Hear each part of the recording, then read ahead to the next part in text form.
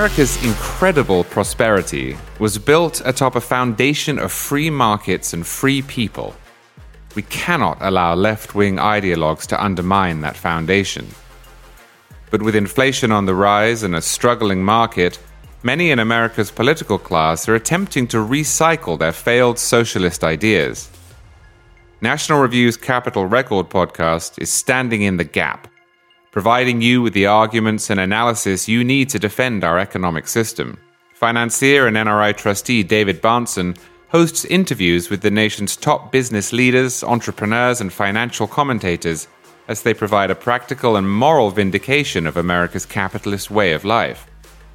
With guests such as Larry Kudlow, Steve Forbes, and Art Laffer, Capital Record invites you to tune in for top-level economic commentary you can't get anywhere else. Join the conversation on Apple Podcasts, Spotify, or wherever you get your shows.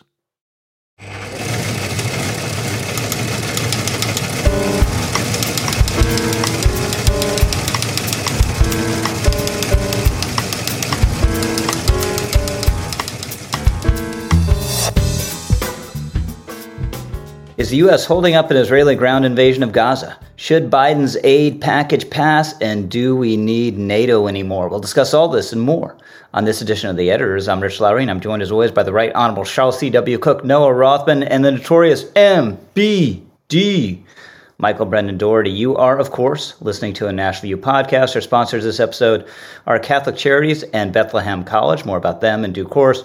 If for some reason you're not already following us on a streaming service, by the way, you can find us everywhere from Spotify to iTunes. And if you like what you hear here, please consider giving us a glowing 5-star review on iTunes. If you don't like what you hear here, please forget I said anything. So MBD, we're in the same situation we were last week. There seems to be an impending Israeli ground invasion, but it hasn't started yet, and we're getting more indications in the press, according to various leaks, that the Biden administration is discouraging Israel from going in on the ground. This is not being said publicly. If you discount a shouted question to Biden that they say he misheard when someone shouted out, should Israel not go in on the ground so you can negotiate more? And he said, yes, but we have had 4 releases of hostages. Now, we had an initial pair, I think, last week, and another pair just a day or two ago here. What do you make of it?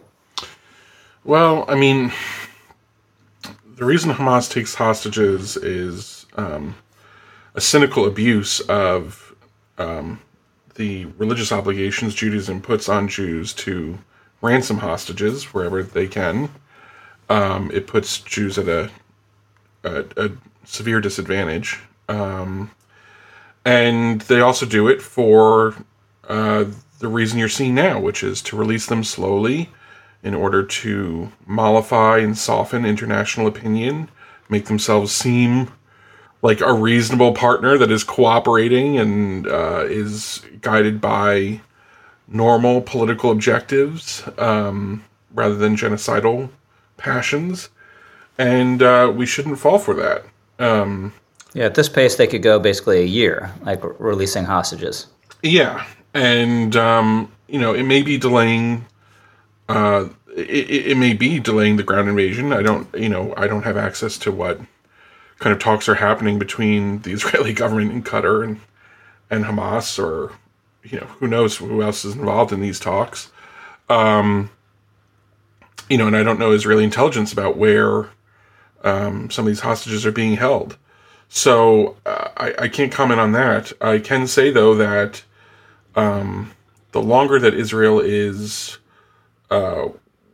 withheld from doing a ground invasion where they would actually go into the tunnels and disrupt the manufacture of rockets, destroy Hamas materiel, capture more intelligence on Hamas and their leadership, the worse off they are, because they're left with then these bombardments of Gaza, which work against them in public opinion internationally.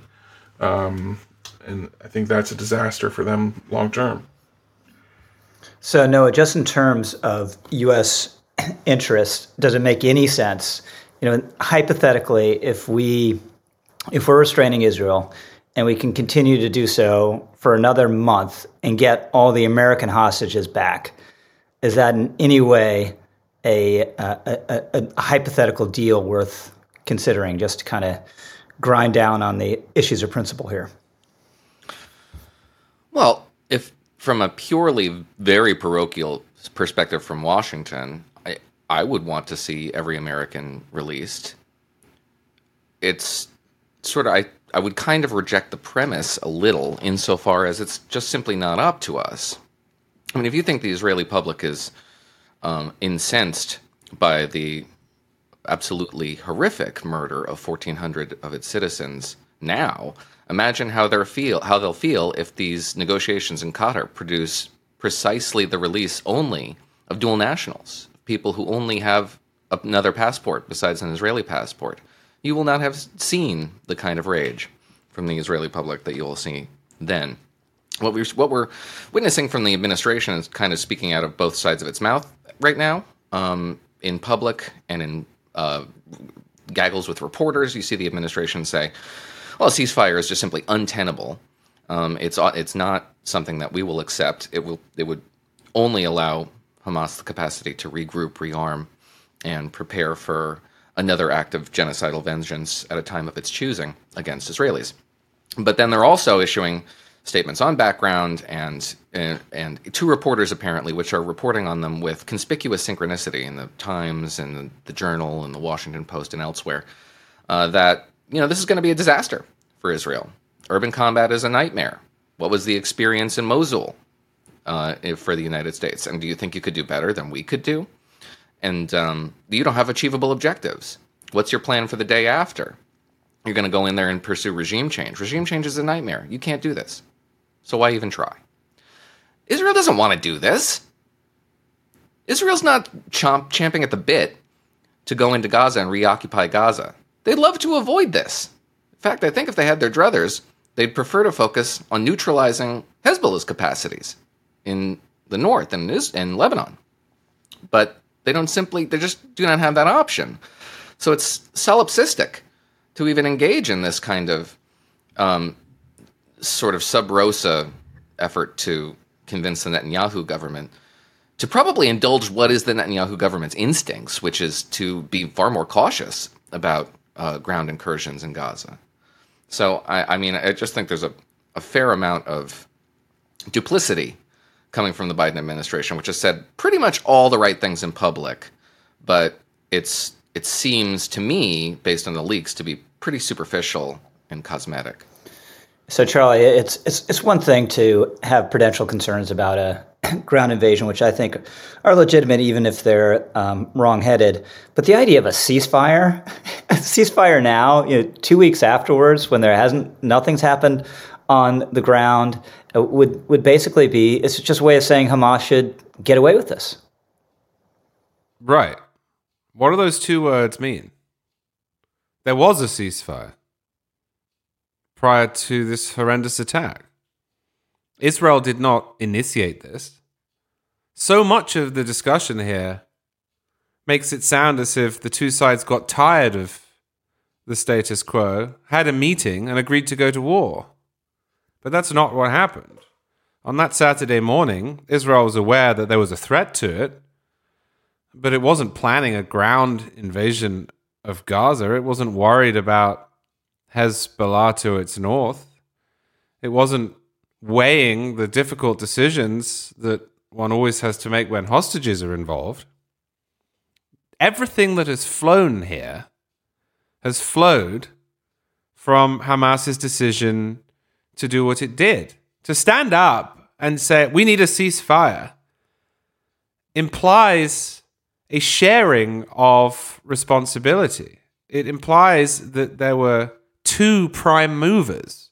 It implies that we are in the middle of something, not at the beginning. And none of those conditions is true. Frankly, it's unthinking. I think it is a stark reminder of the instinctive lines that get drawn in every society between people who, at some level, believe in evil and those who, at some level, do not. Between those who think that everything is a construct, between those who are in love with language over hard facts. It would, of course, be better if there were not bad actors in the world. It would be better if there weren't dictators. It would be better if there weren't terrorists. It would be better if there weren't rapists in a domestic context. But there are, and you have to proceed accordingly. That's why we lock our doors. That's why some of us own firearms. That's why we take out insurance. And when you're a nation, that's why you have a military and you form alliances and you have intelligence services and so on. There's no use saying we should have a ceasefire. Peace is the way. Yeah, great. And in every circumstance possible, I would like to see that as well. But we're not in that circumstance anymore. Winston Churchill used to complain about this in the House of Commons. He used to say to those who called for peace at all costs that was a perfectly good rejoinder to the suggestion that Britain or another free country should start invading others. But it didn't really answer any questions that were posed by bad actors. Hamas did this. It did this. There's no point going on TV and saying we need a ceasefire unless your aim is for Hamas to get away with it and retain whatever capacities it has to do it again. And that's the last point that needs making. This was not an accident. It wasn't an inadvertent explosion of a munitions store that can be fixed by better safety rules in the future. This was a deliberate act carried out by an organization that has in its charter unyielding hostility to its neighbor. And if that organization remains in its current form and is not degraded, it will do it again. That's not conjecture. That's not fear-mongering. That is right there in the terms and conditions. So I don't know what question ceasefire is supposed to be answering. So when the topic is our understanding of evil, we got to go to MBD, to our resident expert on analyzing evil.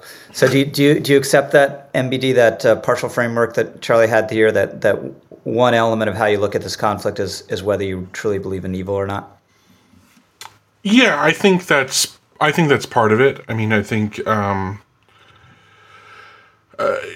think that's informing why you see a common form of protest against Israel has been pulling down the missing posters that identify the hostages. I think what is happening there is psychologically people who want to support what they think of as the Palestinian cause are trying to cleanse that cause of the evil, right? They're trying to deny it. In fact, when people have been confronted about why they're pulling them down, they tend to go into florid conspiracy theories that this is somehow these hostage photos are faked up or AI generated or whatever, and part of a propaganda effort. So yeah, I think there's that's a sign that people are trying to, cleanse their conscience, or resolve their conscience with their stated convictions. And I think, there's a total unwillingness among a lot of people, a lot of potentially smart people, to make a distinction between wanton slaughter and, an organized, targeted military operation. And that itself is a form of moral blindness that we have to guard against. So Noah, we had Joe Biden give a speech last week after coming back from Israel. He's been very pro-Israel and has been appreciated over there, but there are criticisms you can make of these speeches and statements and where he's coming from. What did you make of the speech? Well, it started out all right. It started out much like many of the public statements that Joe Biden has given, and I've gone out on conservative media and defended the president's tone and tenor and focus because I think it's been right on until that speech. He started off great discussing what I think is an invaluable effort that needs to be made to popularize and retail the notion that what we are seeing here, an explosion of violence from Iran's proxies, including not just Hamas, but Hezbollah, but the Houthis in Yemen, but these Shia militias in Iraq, which are targeting American positions. The region is lit up, and the United States is engaged in this conflict, kinetically, intercepting missiles inbound for Israel. We're in the fight, and the president should have said that. He didn't. But he did describe the emerging axis that we are seeing between great powers, rogue states, and a constellation of terrorist proxies, all of whom are loosely aligned behind the goal of putting an end to the age of American dominance. All good. And then he takes a wild left turn and decides to languish in this comfort zone in which the Obamaites, who clearly had a lot of influence on this speech, take comfort in castigating Americans and savaging Americans for their capacity to and desire to rather succumb to their worst instincts in moments like these. First of all, he went off and preemptively attacked Israel for saying they should not succumb to the hatreds that they're clearly want to be blinded by. I caution the government of Israel not to be blinded by rage, as though they have been or are acting in any way that resembles that sort of instinct. But in that, he also said, when I was in Israel yesterday, I said that the American experienced, when America experienced the hell of 9/11, we felt enraged as well. So while we sought and got justice, we made mistakes. Now, I don't know what he's referring to there. He could be referring to a lot of things, our post-9/11 projects abroad, or perhaps our what we succumbed to at home, the sort of revisionist history around the notion that Americans were uniquely hateful and uniquely paranoid, lashed out at their neighbors in lieu of any more productive enterprise in the wake of 9/11. That's a lie. It's a slander. It's something that has been retailed by academia for years and has clearly infected the minds of quite a lot of these young people who are glutting the streets, donning keffiyeh, and advocating and popularizing Islamist propaganda, Hamas propaganda. That's not true.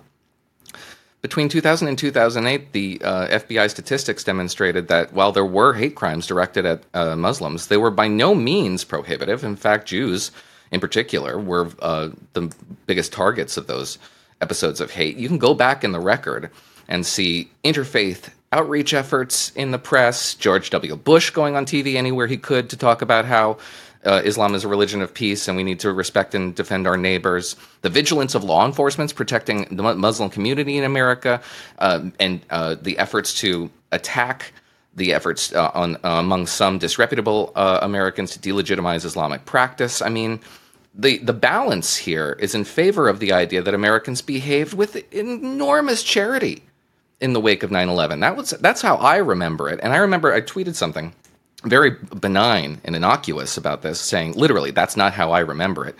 And the whole universe of internet, very online people came down around my shoulders saying, you just don't remember it right. No! This is a revisionist history that you've internalized. It is false. It is libelous to attack Americans for how they behaved after 9/11, and I condemn the president for his instinct to pivot from a true, genuine geostrategic challenge to the United States that we all need to mobilize around, and then countervening those efforts, undermining those efforts by criticizing Americans and saying they're basically not up to the task. Who wrote this speech? They should be shunned. They should never write another speech in Washington again. It was horrendous, and it lost an opportunity that we will never get back. So, MBDX, a question to you.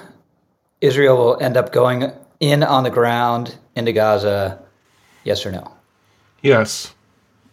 Noah. Yes. And they may have to do so with the Biden administration sort of on the sidelines, not happy about it. Charlie. I agree with Noah's answer. Yes, and they may have to do so with the US unhappy about it.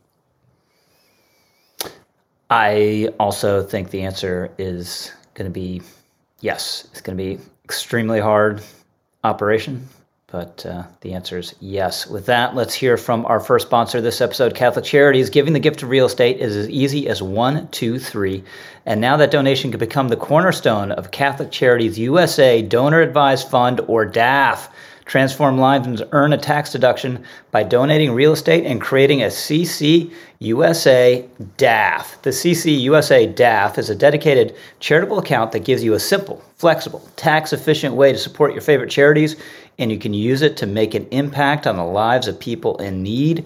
When you generously give your property, you support the Catholic Charities mission of helping those in need help themselves. Starting the process is easy. Begin by visiting CatholicCharitiesUSA.org to connect with its knowledgeable staff members. They'll walk you through the process of opening a DAF today. Again, it's CatholicCharitiesUSA.org. Please check it out. So, Charlie, there was a lot of attention last week, understandably, to the New York Times and others totally blowing this propaganda lie about Israel bombing a hospital in Gaza. We've had the New York Times run an editor's note, I think was pretty good. Importantly, it mentioned that it was too credulous about the information given to it by Hamas, which is a pretty big journalistic error. And then I'm looking at the homepage now, where they have a headline. We've seen this headline a lot over the last 2 weeks. Death toll climbs in Gaza as Israel intensifies airstrikes. But the little sub-item is Israel bombardment killed more than 700 people overnight. The Hamas-run Gaza Health Ministry said the number could not be immediately verified. So at least that's a little better than what we've seen from the Times and other media outlets that instantly, almost before this attack had ended, began taking the Hamas version of the death count in Gaza and putting it up on their news websites or on their cable channels and running it side by side with the numbers of killed in the terror attack. The most simplistic way to think about this is to acknowledge that there are certain words that hit the erogenous zones of the sort of people who work at the New York Times, and Gaza Health and Ministry are among them. Put them all together, and you've got a source that would be instinctively trusted. I think that the New York Times and others wanted the hospital story to be true, because I think that they want to cover this as a both sides issue, and they feel more comfortable getting back into the ideological framework that they held without a great deal of pushback until 3 weeks ago. I'm not saying that the individuals at the New York Times and elsewhere want people to die. I'm not saying that the individuals want Israel to bomb hospitals. I'm saying that they prefer this story to be one in which no one can really know. Michelle Goldberg at the New York Times, yes, on the opinion pages, which are distinct from the news side, wrote a piece pleading extreme epistemological uncertainty. It's impossible to know what's going on. That is the preferred approach. And when it looked, or I shouldn't even say looked, when it was alleged that the Israelis had bombed a hospital killing 500 people, that gave the Times and the Post and CNN and Reuters and the Associated Press and the BBC and others the chance to turn this into football coverage with a score on each side of the screen, which is, of course, what they did immediately. The CNN Chiron put the number of Israeli dead and then the number of dead in Gaza next to each other. USA Today had an obscene graphic that showed in a strange graph form how many had died in Israel and how many had died in Gaza. The BBC did the same thing, and the New York Times started juxtaposing the number of people who were killed by the incursion and massacre of October 7th with those who had been killed in the retaliatory attacks, allegedly. I think this is how they prefer to cover this question. Usually, it's the opposite. Usually, at least within domestic politics, the search is for a clear villain and a clear hero. In the case of Republicans and Democrats, for a party that is cast as weird or outlandish and a party that is cast as the norm.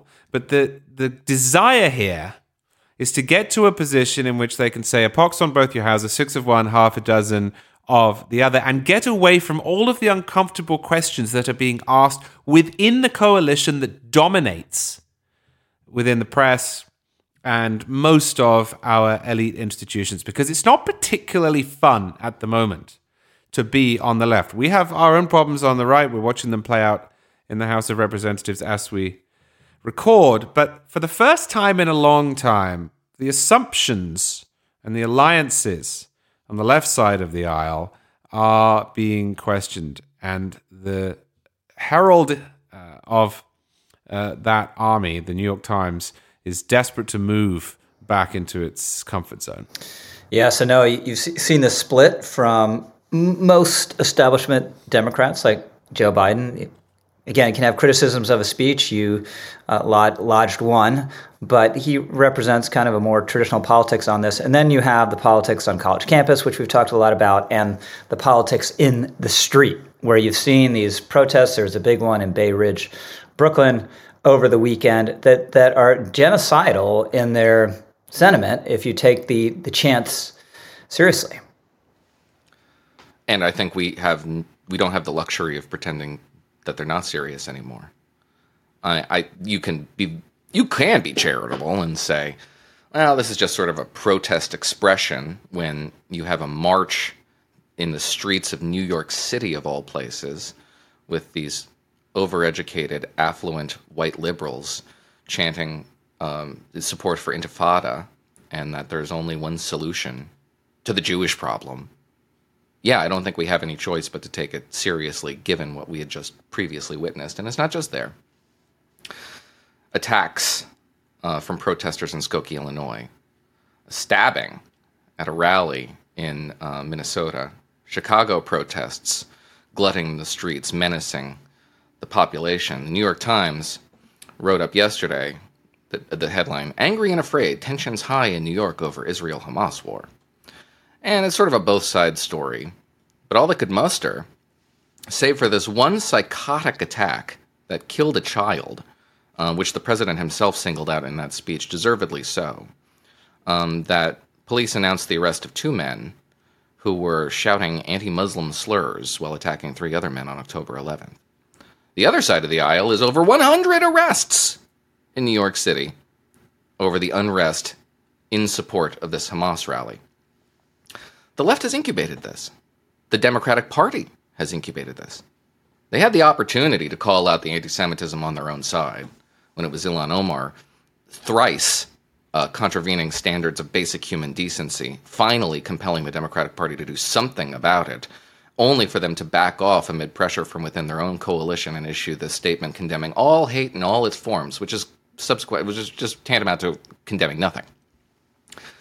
And there's this myth that has grown up on the left that Republicans only ever defended Donald Trump whenever he said something stupid, something racially inflammatory, something bigoted. That they only ever got his back. That is not true. Republicans came out en masse to condemn his remarks after Charlottesville. They condemned his S-hole countries remark. They condemned him when he sat down with Nick Fuentes. And a lot of them are gone. You go back in the record and you see who came out. A lot of them are retired, primaried, off the political spectrum. I guess it's your turn now, Democrats.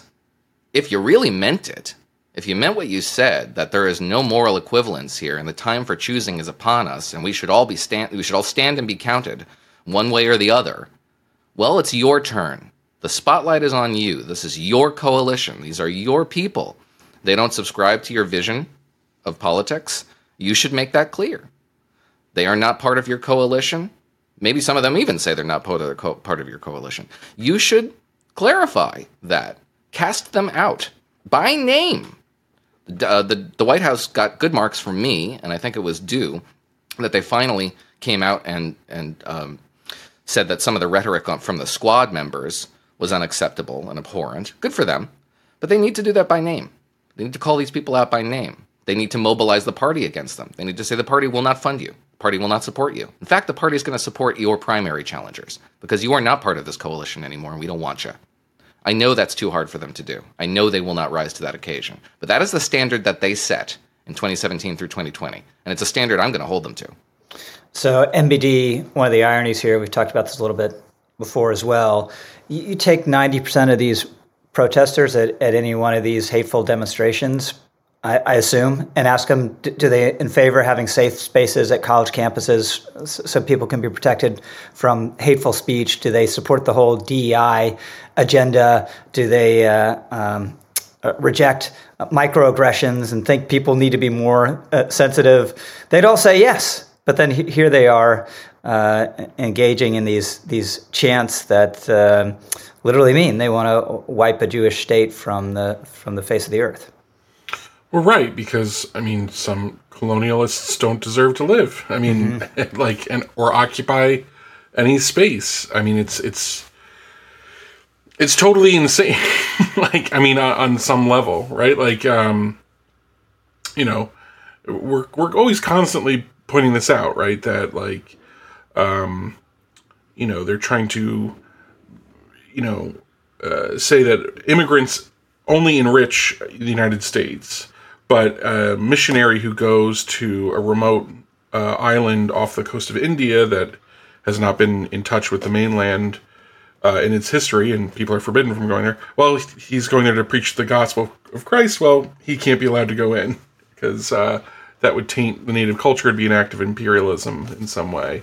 It's heads they win, tails you lose. And, I'm not surprised that both extremes go together, right? This is like a parody of royalist privilege where, the princess and the pea in one room and off with their heads in the next room. This is typical of youthful hysteria, and it's it's a dangerous thing. This is why we used to have institutions that would try to train youth out of this rather than train them into it. But here we are. Charlie, actually a question to you. Assuming it's a Trump-Biden matchup next year, to the extent that this conflict plays a role in the contest between the two men, it will, in sheer political terms, help Trump more, help Biden more, or be a wash? I think it may help Trump more because there will be people whose enthusiasm for the Democratic Party is diminished by this.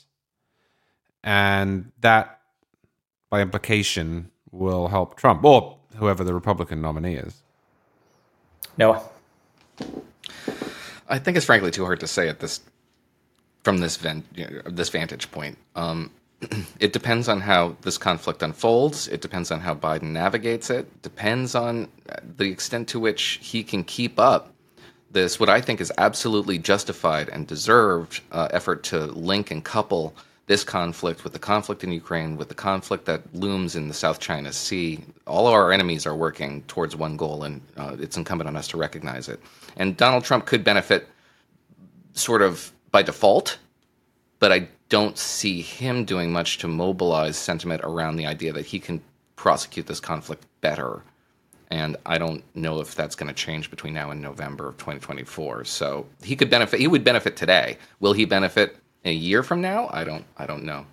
So Noah, I agree with you. We should be supporting both Ukraine and Israel, obviously. But just hypothetically, if we did sort of the J.D. Vance plan and we pulled funding from Ukraine or drastically diminished it, or whatever the exact permutations of that are, would you think that materially would hurt the cause of Israel, even if, we're taking the $100 billion from Ukraine and giving more to Israel than we would have otherwise? Well, it does insofar as Iran is behind all of this. Iranian proxy forces are behind all of the flare-up in this region. Iran is supporting Russia's war in Ukraine. Russia is supporting Hamas by taking high-level meetings with Hamas, supporting them diplomatically. in giving them diplomatic cover and materially. And China's obviously supporting Iran materially by providing them arms and trying to supplant U.S. influence in the region by orchestrating this rapprochement between Iran and Saudi Arabia. And the elevation of the Palestinian question absolutely advances their interests by polarizing the region against the United States and making it harder to build on the Abraham Accords. So, yeah, absolutely. I think this would materially support Russia's ambitions and support Iran's ambitions. And if we were to just clear the field in Europe for Russia, as much as that would destabilize the continent and force us to commit resources to its defense, but as our members on the frontier become more and more anxious with their environments, yeah, that would absolutely give Israel a harder time in its region dealing with an Iranian proxy war. MBD, you want to react to that before I get you on the exit? I mean, there's a couple of strands I could pull out. I think, but I'll actually wait. Okay. I was going to write a piece about how it's a mistake to view these all as one conflict. Okay. All right. But we'll get there. There we go. To be continued. Exit question. I know I take Noah's point. It's highly speculative. Help Trump, Biden more or be a wash? I think all of the conflict helps Trump. I think there's a kind of, if you're an independent voter who's not paying a ton of attention to politics, you're thinking, hey, it seemed geopolitically more restful during the Trump years, and under the Biden, it seems like the world's on fire. And so I think Trump just benefits from that environment altogether, that like he alone can somehow change the tides of geopolitics with his... He alone can fix. With the force of his personality. Yeah, no, that's what I was trying to invoke. And that's what he's going to offer. He's been offering broad but totally vague solutions about how he'll somehow solve the Ukraine war in one day, and I'm sure he'll have the same thing cooked up for the Israel question when it comes to him. Yeah, broad, vague, and simple tends to work. I totally agree with your take, MBD. So then therefore it must be correct. I just think it's intuitive and may really be true that our adversaries feared Trump more than they do Biden, or at least worried about him more, or didn't know what to make of him. So that just that aspect of unpredictability alone is going to make you a little more cautious. 4 years, it's not the longest sample time. So maybe just Trump got lucky, and Biden has suffered misfortune, and these things would have happened, in a Trump second term anyway. But I do think a lot of people are going to say, wow, things seem more chaotic now. And as you put it, they were more restful during Trump's time in office. So at the margins, it will help Trump with that. Let's hear from our second sponsor this episode, Bethlehem College, where students study the great books in light of the greatest book for the sake of the Great Commission. Trajectories of life are being set for young men and women in the pivotal period between the ages of 18 and 25. At Bethlehem College, students wrestle with these realities not in a 200-person classroom, but in a 200-person college. Bethlehem College is not a Bible college, but everything in the academic program is saturated with the Bible. The school's chancellor, John Piper, said recently that when he looked at the upcoming generation of students, he observed their God is too small and their reading is too passive. So Bethlehem's aims are to train students in assiduous attentiveness in all their reading, whether reading their Bible or whether they are reading the world. Bethlehem calls this approach education in serious joy, and delivers it at a price that ranks as one of the lowest tuition rates in American Christian higher education, only about $7,500 a year. Bethlehem College, education in serious joy. To apply or request more information, visit bcsmn.edu/editors. That's bcsmn.edu/editors. Please check it out. So MBD, let me stick with you here. We have a little flare-up in the debate over NATO. On the right, there's a Rolling Stone story. I do not credit Rolling Stone's reporting on much of anything, but this was about how Trump is wants to be more anti-NATO than he was his first time around, wants to exclude pro-NATO folks from the top levels of his administration, and their fears he might really try to pull us out this time. There's some talk about that the first time around. So whether the story is strictly accurate or not, it's not crazy to believe that this is what Trump is thinking. John Bolton, among others, has warned, that he's very anti-NATO, and Bolton would have worried about this in a Trump second term. And then we have Vivek, our old friend Vivek, coming in, and of course, if Trump says it, there must be a lot to be said for it and must make a lot of sense. So he said yesterday, I believe, when a Politico reporter asked about this, yeah, it's reasonable. It's reasonable to talk about pulling out of NATO. What's your take? Well, I mean, this is an impulse that has existed on the right in greater or lesser degree for a very long time. I mean, if you can go back to Robert A. Taft at the end of World War II, basically saying that like an Atlantic alliance only makes sense so long as we're facing communism. But if that's no longer the case, then, really our focus should be in the Pacific and opening trade routes there. And that's been an impulse that then reemerged at the end of the Cold War. And, a lot of people on the right have felt like NATO is free riding, it allows European nations to free ride on us, and then potentially embroils us in unnecessary conflict. And I think that's how Donald Trump felt, that somehow like the U.S. is getting a bad deal out of this. I think there are basically, 30 ways to look at the alternate history of the post-Cold War world. You can take your pick about how things would have gone different if NATO didn't expand beyond Germany, or only did the first round of expansion, or, if there was, people have argued endlessly whether there was some way to get Russia to buy into some kind of permanent European security arrangement. Well, all those efforts failed. So I think pulling out of NATO now would basically be sending a green light to the Kremlin on some level. Even if I think we shouldn't include Ukraine in NATO in the end, I think now when you've had NATO basically in a proxy war with Russia, pulling the plug on it is basically, unless you have some alternative to restrain Russia, some way of giving it a stake in the security arrangements and the borders and political realities as they exist today, I just don't think it's possible.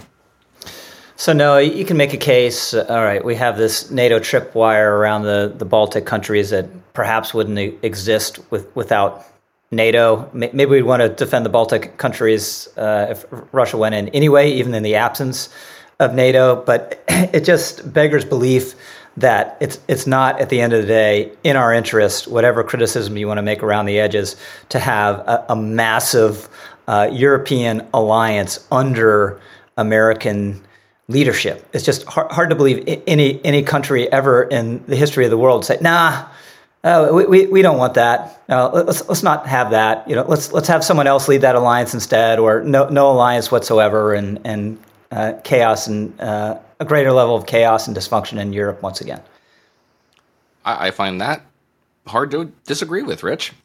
I think Michael is absolutely right and has been honest in his assessment that there is a strain of Mr. Republican isolationism that is coming to the fore. That, combined with some cultural hostilities on the right towards Western Europe and the social covenants that prevail in Western Europe, has intensified a segment of the right's hostility towards American alliances and the alliance structure that exists that we've inherited. I don't think they're being honest. In fact, I think they're lying when they say that this has everything to do with Europe's contributions to its own defense. What has Europe done in the wake of the deteriorating threat environment in Europe, but vigorously contributed to its own defense in ways its supposed critics wanted? How have their critics responded? They've only become more hostile to the alliance in the interim. They are not satisfied by this. which betrays the lie that they've been retailing for quite some time. Geopolitics is a zero-sum game. What we lose, they gain. What we gain, they lose. And there was this debate, for example, around Montenegro's ascension to the alliance. Donald Trump presided over the expansion of the NATO alliance, by the way, by 2 members. Everybody kind of forgets about that. One of those members was Montenegro. And the critics, including Tucker Carlson and others, said, well, what does Montenegro bring to the table, really? How do they contribute to their own defense, really? Or do we benefit from this in any particular way? In 2016, there was an armed coup in Montenegro, or an attempt, and it had the Kremlin's fingerprints all over it. After ascension to the NATO alliance, there were no threats to Montenegro's political covenant and its support for the West and integration into the Western alliance. And the reason why it was beneficial to us to integrate them into the Western alliance was so that Russia didn't take a chess piece off the board for us. That's it. Beginning, middle, and end. We have an obligation to prevent Russia from expanding its reach over these states in its periphery that present a threat to American stability and the alliance that we preside over, because it's not just us. We have to keep the alliance together. And when they're threatened, when Poland is threatened, when the Baltics are threatened, when Bucharest and Sofia are threatened, they'll see to their own defenses, with or without our support, which presents infinitely more complications, infinitely more potential for a conflagration. It's incumbent on us to keep everybody in line, and that means providing for their support and their defense. And that benefits us, because stability benefits us. Prosperity and peace benefit us. I don't find the arguments against this to be particularly convincing, because I don't think they're especially rational. Charlie? I am strongly pro-NATO. Because you don't know how much I was hoping that you were muted there, Charlie.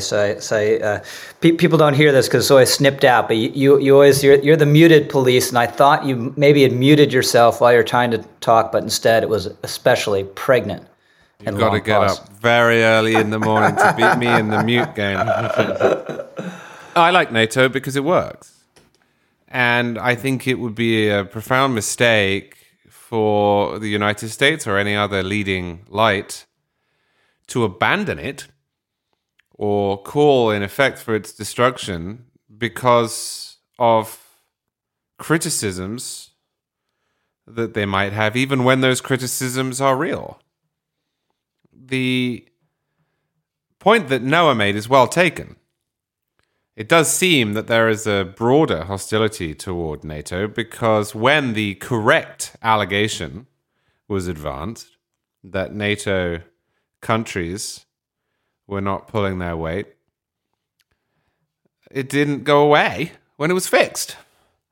But I think more broadly, the post-war settlement relies upon 2 things. One is America being at the top of the pile, economically and militarily. America being the most powerful country in the world, being able to project force in a way that others can't.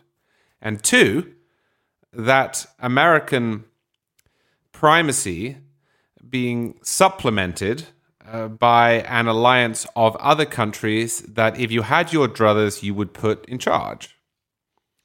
And I think that irrespective of whether or not NATO existed, let's say that Vivek Ramaswamy is made dictator of the United States and he pulls the United States out of NATO.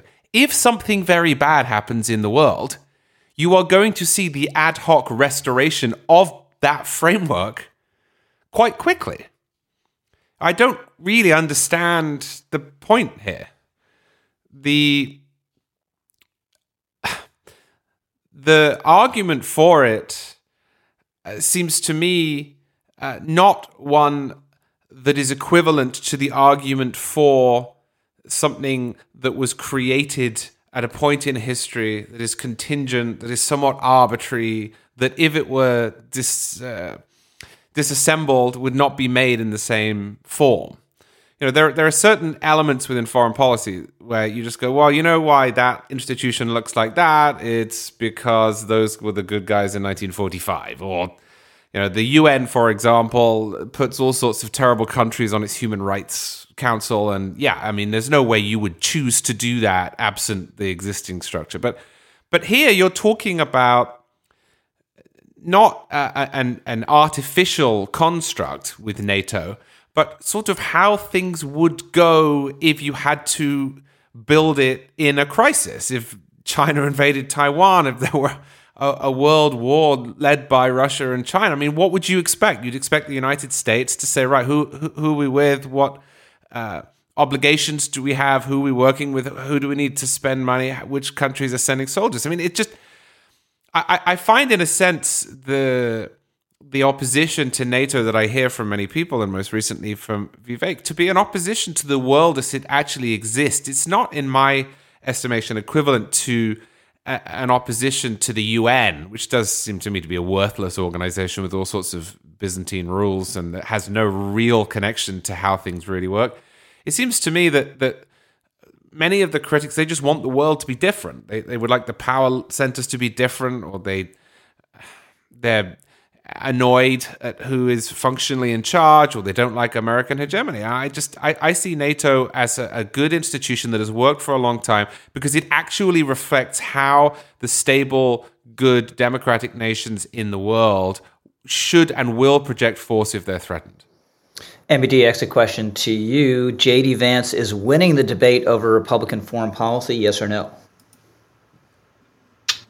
Yes, because he's going at it incrementally and doing it seriously. I mean, circulating a memo like he did this week is serious. But I mean, when he was running in a primary and he was bogged down in third place, he took the position that Ukraine, why are we funding Ukraine when we're not funding our own border? He was kind of the first politician to articulate that in any serious way. He bumped up in the polls. It finally locked in Donald Trump's endorsement. And now that's basically the position of the majority of the Republicans in the House. So yeah, he's winning.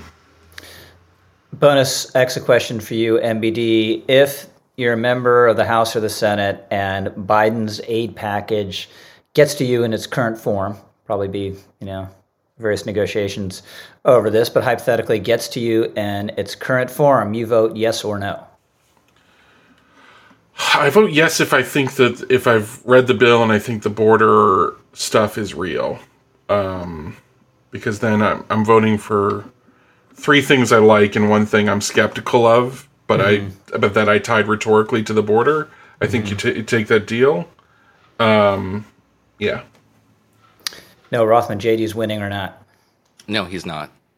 He hasn't shown any indication that the conference or the Senate Republican minority is moving towards his position. His memo is serious only insofar as it is written down. If you were to actually look at the points point by point, they don't make any sense. The notion that we would stabilize the European continent by sacrificing Ukraine to an invading force, therefore allowing that invading force to get closer to NATO's borders, is nonsensical. The arguments in support of Israel as opposed to Ukraine are nonsensical. They do not advance the objectives that they think that he claims will be advanced. And I criticize this on Twitter. No, you want you want Ukraine to be in NATO, so you want Russia to be next to NATO's borders, right? No, you don't? No, I do not. But you want... Michael, I do not want Ukraine to be in NATO, not when it is currently fighting a Russian invasion force. I want precisely the plan that we have for Israel to be applied to Ukraine, which is to provide it with material support and diplomatic cover. That's it. What's your end state for Ukraine, ideally? The end state, hopefully, would be for Ukraine to effect as much battlefield success as is possible. It is not up to us to determine what the end of this is, because we are not engaged in this war. But we're going to be asked in Israel's war. We're going to be asked. Whoa. The idea that we can dictate terms to either side of this conflict, or any conflict, frankly, is a fallacy. It depends on the notion that we are somehow engaged in this more than we are. The open invitation to NATO will be on the table during whatever negotiations end the war. Okay, but in order to have this argument, we have to advance some kind of a hypothetical that doesn't exist right now. The terms of the debate are what they are. But the open invitation is in J.D. Vance's interest to argue hypotheticals, to argue situations that don't presently exist, because he can't argue against the situations that presently exist. Meaning, meaning no, that, if we... Meaning the idea that the United States, this is part of his memo, the United States doesn't have a plan in Ukraine, but we do have a plan in Israel. The plan is the same for both. Provide material assistance and diplomatic support. That's it. Mm-hmm. Yeah, I agree with that, and I've kind of thought the same thing. Maybe you wouldn't agree with this, my formulation or way of thinking about it, but Israel does not have an end game in Gaza, right? It's destroy Hamas, then what, right? And if they were to say, then what? Then their hands would be tied, and the functional result of that would be to say Israelis need to live in perpetuity with the threat of a genocidal attack on their population forever. Mm-hmm. Step 1 is destroy Hamas. Step 2 is tomorrow's problem. MBD, last thought. I've been trying to get you guys to argue on this podcast for a very long time. At least we have a little flare up here. So I just don't think it's a plan to say supply. You have to say supply to what end? What end do we want for Ukraine? Do we want Ukraine to be a heavily armed buffer state? Heavily armed by NATO? Do we want Ukraine to be in NATO? That's a real question. Do we want to continue this sort of, well, we want Ukraine to be in this liminal state where we've promised NATO membership, right? That's the thing. We promised it in some indefinite time in the future. Is that something we want? Ukraine can't be in NATO. It just can't, right? I mean, if you're really going to go back into the history of this, the map, the Ascension Plan, all but stalled in Bucharest in 2008. And it was communicated to everybody, and heard loud and clear, by the way, in the Kremlin, that the plan to send Ukraine and Georgia, by the way, to NATO was going to be stalled in perpetuity. And what happened in the following 6 months was the invasion of Georgia. And 6 years later was the invasion of Ukraine. So yes, what we did was signal that there was going to be no ascension for Ukraine, not because of military capabilities, but because of the endemic corruption inside Kyiv. By the way, yeah, right. But then you build it. If Ukraine was whole, intact, and able to defend itself, and its territory was free of invading Russian forces, that'd be another story. But right now, it's not. It is a buffer state. It is a fractured state, and it is our objective to make sure that it is not a failed state on NATO's periphery. All right, MBD, last thought. Oh no, we could leave it there. Okay, Charlie, if I remember correctly, exit question to you: is JD Vance winning or not? See, I think this is another reason we need NATO in case Michael and Noah go to war. I have no pacts with either of them. I am not convinced by the causation that is implied here. Right. That JD Vance is somehow creating this shift that we've seen in public opinion. I think he is, if anything, reflecting a shift that is fairly normal in American foreign policy, that tends to happen over time, where Americans become tired of sending money abroad or directly fighting, which is not happening in Ukraine.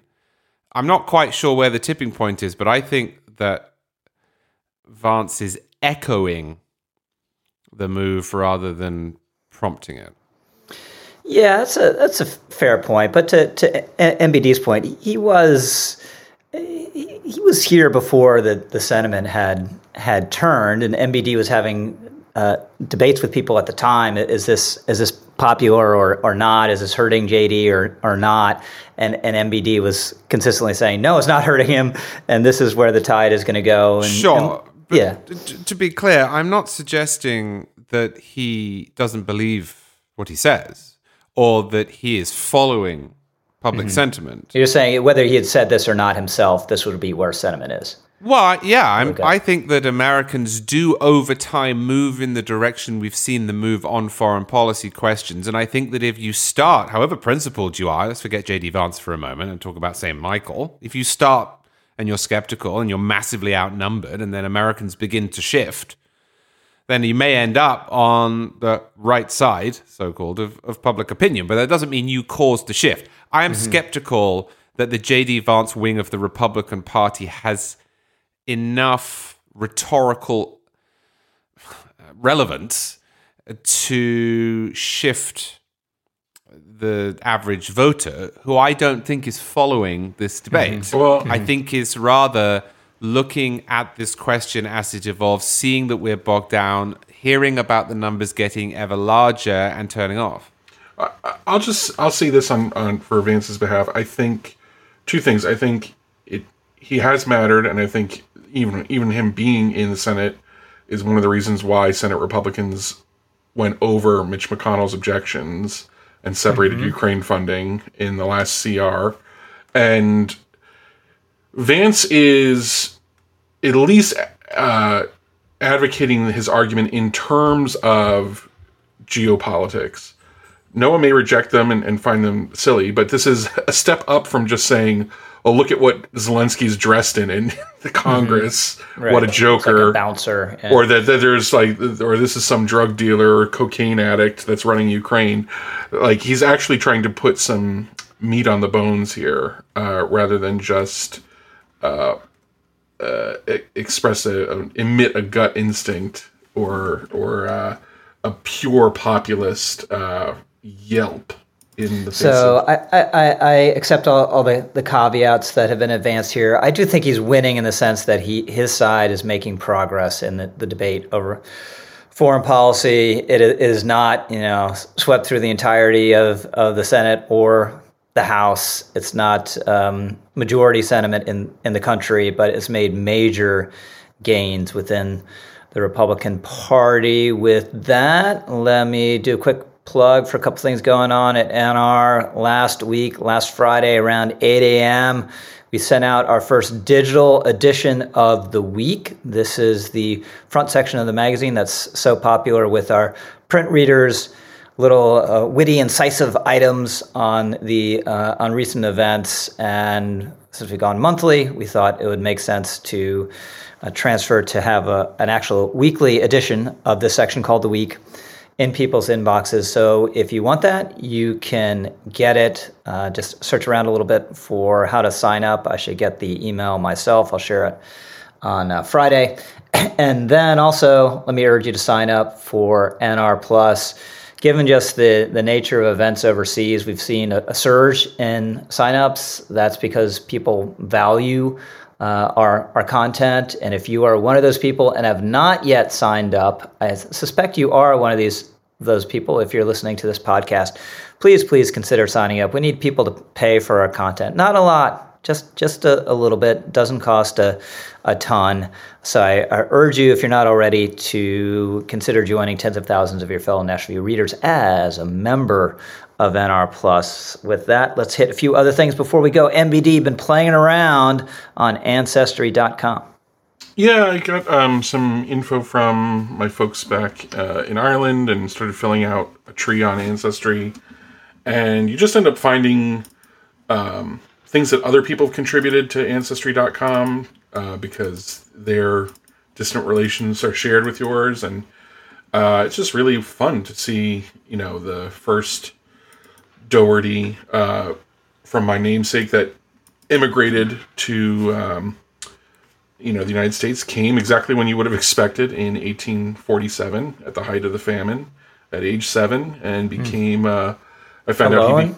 out no, with his family, but with his parents, and settled in Wurtsboro, New York, became a bargeman on the Delaware and Hudson Canal, made their life up there, and then the canals were closed in the late 1900s.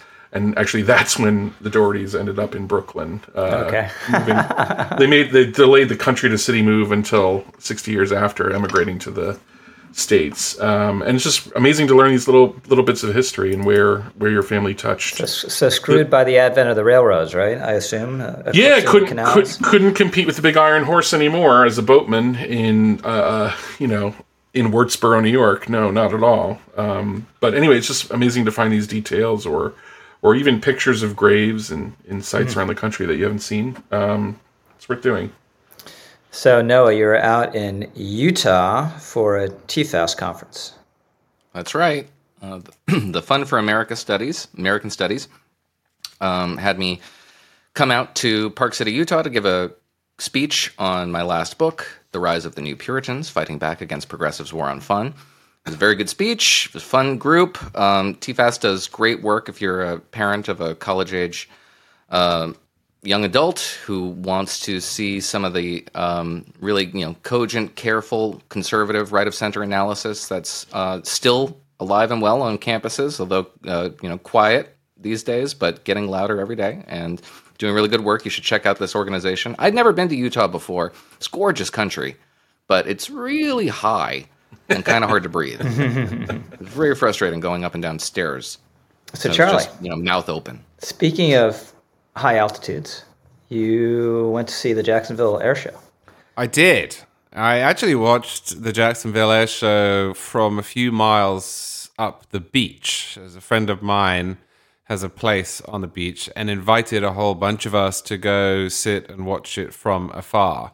So although we didn't get to see the air show right up close, we did in effect get to see the air show up close because the planes obviously have to fly somewhere before they get to where they're doing their tricks. And given how fast they fly, that was where we were on the beach. So we had a great day. Kids absolutely loved it. Managed to avoid all the traffic and all the crowds and sit there in a deck chair with a drink and watch the most remarkable feats of aviation, including the Blue Angels, which are just terrific. Mm-hmm.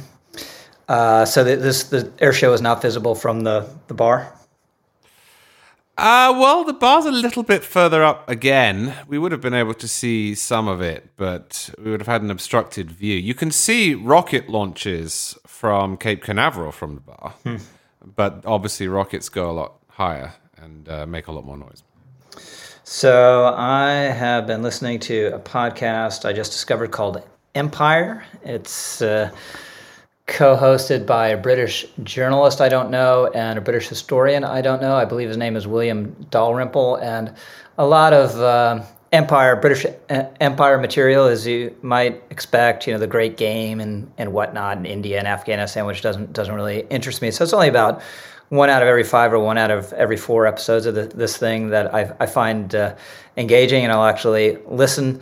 But they had 2 with the historian Simon Sebag Montefiore, who wrote this just totally incredible 2-volume biography of Stalin. And he also has a book about the Romanovs, and was talking about the Romanovs. And this guy is he is a genius and so compelling as well to listen to. I'd put him up, the Niall Ferguson, Andrew Roberts category. And boy, I got to tell you, Russia history is a perverse and sick but very fascinating thing. With that, it's time for our editor's picks. MBD, what's your pick? My pick is Beckett Adams' column, "The Media Will Never Forgive Israel for Not Bombing That Hospital."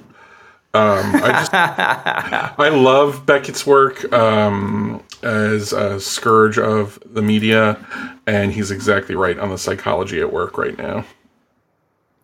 Noah Rothman, what's your pick?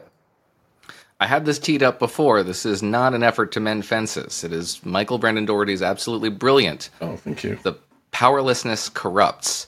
I want to read a brief passage on some of the intellectual framework around this effort to steal the agency of people who commit acts of violence like what we witnessed in southern Israel 2 weeks ago, how that happens. Quote, "It is precisely this powerlessness and lack of agency that licenses the liberatory violence that will birth the post-colonial man, who finally has a chance at self-conception and human action unpolluted by his oppressor." Really sharp analysis. I commend it to your attention. But he's still wrong about J.D. Vance.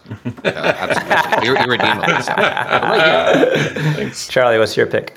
I'm going to pick Dominic Pino's piece on he calls it a persecution by the Consumer Product Safety Commission of a fireworks manufacturer. The piece is terrific, but it starts in a fabulous way. That's how it begins. Theory.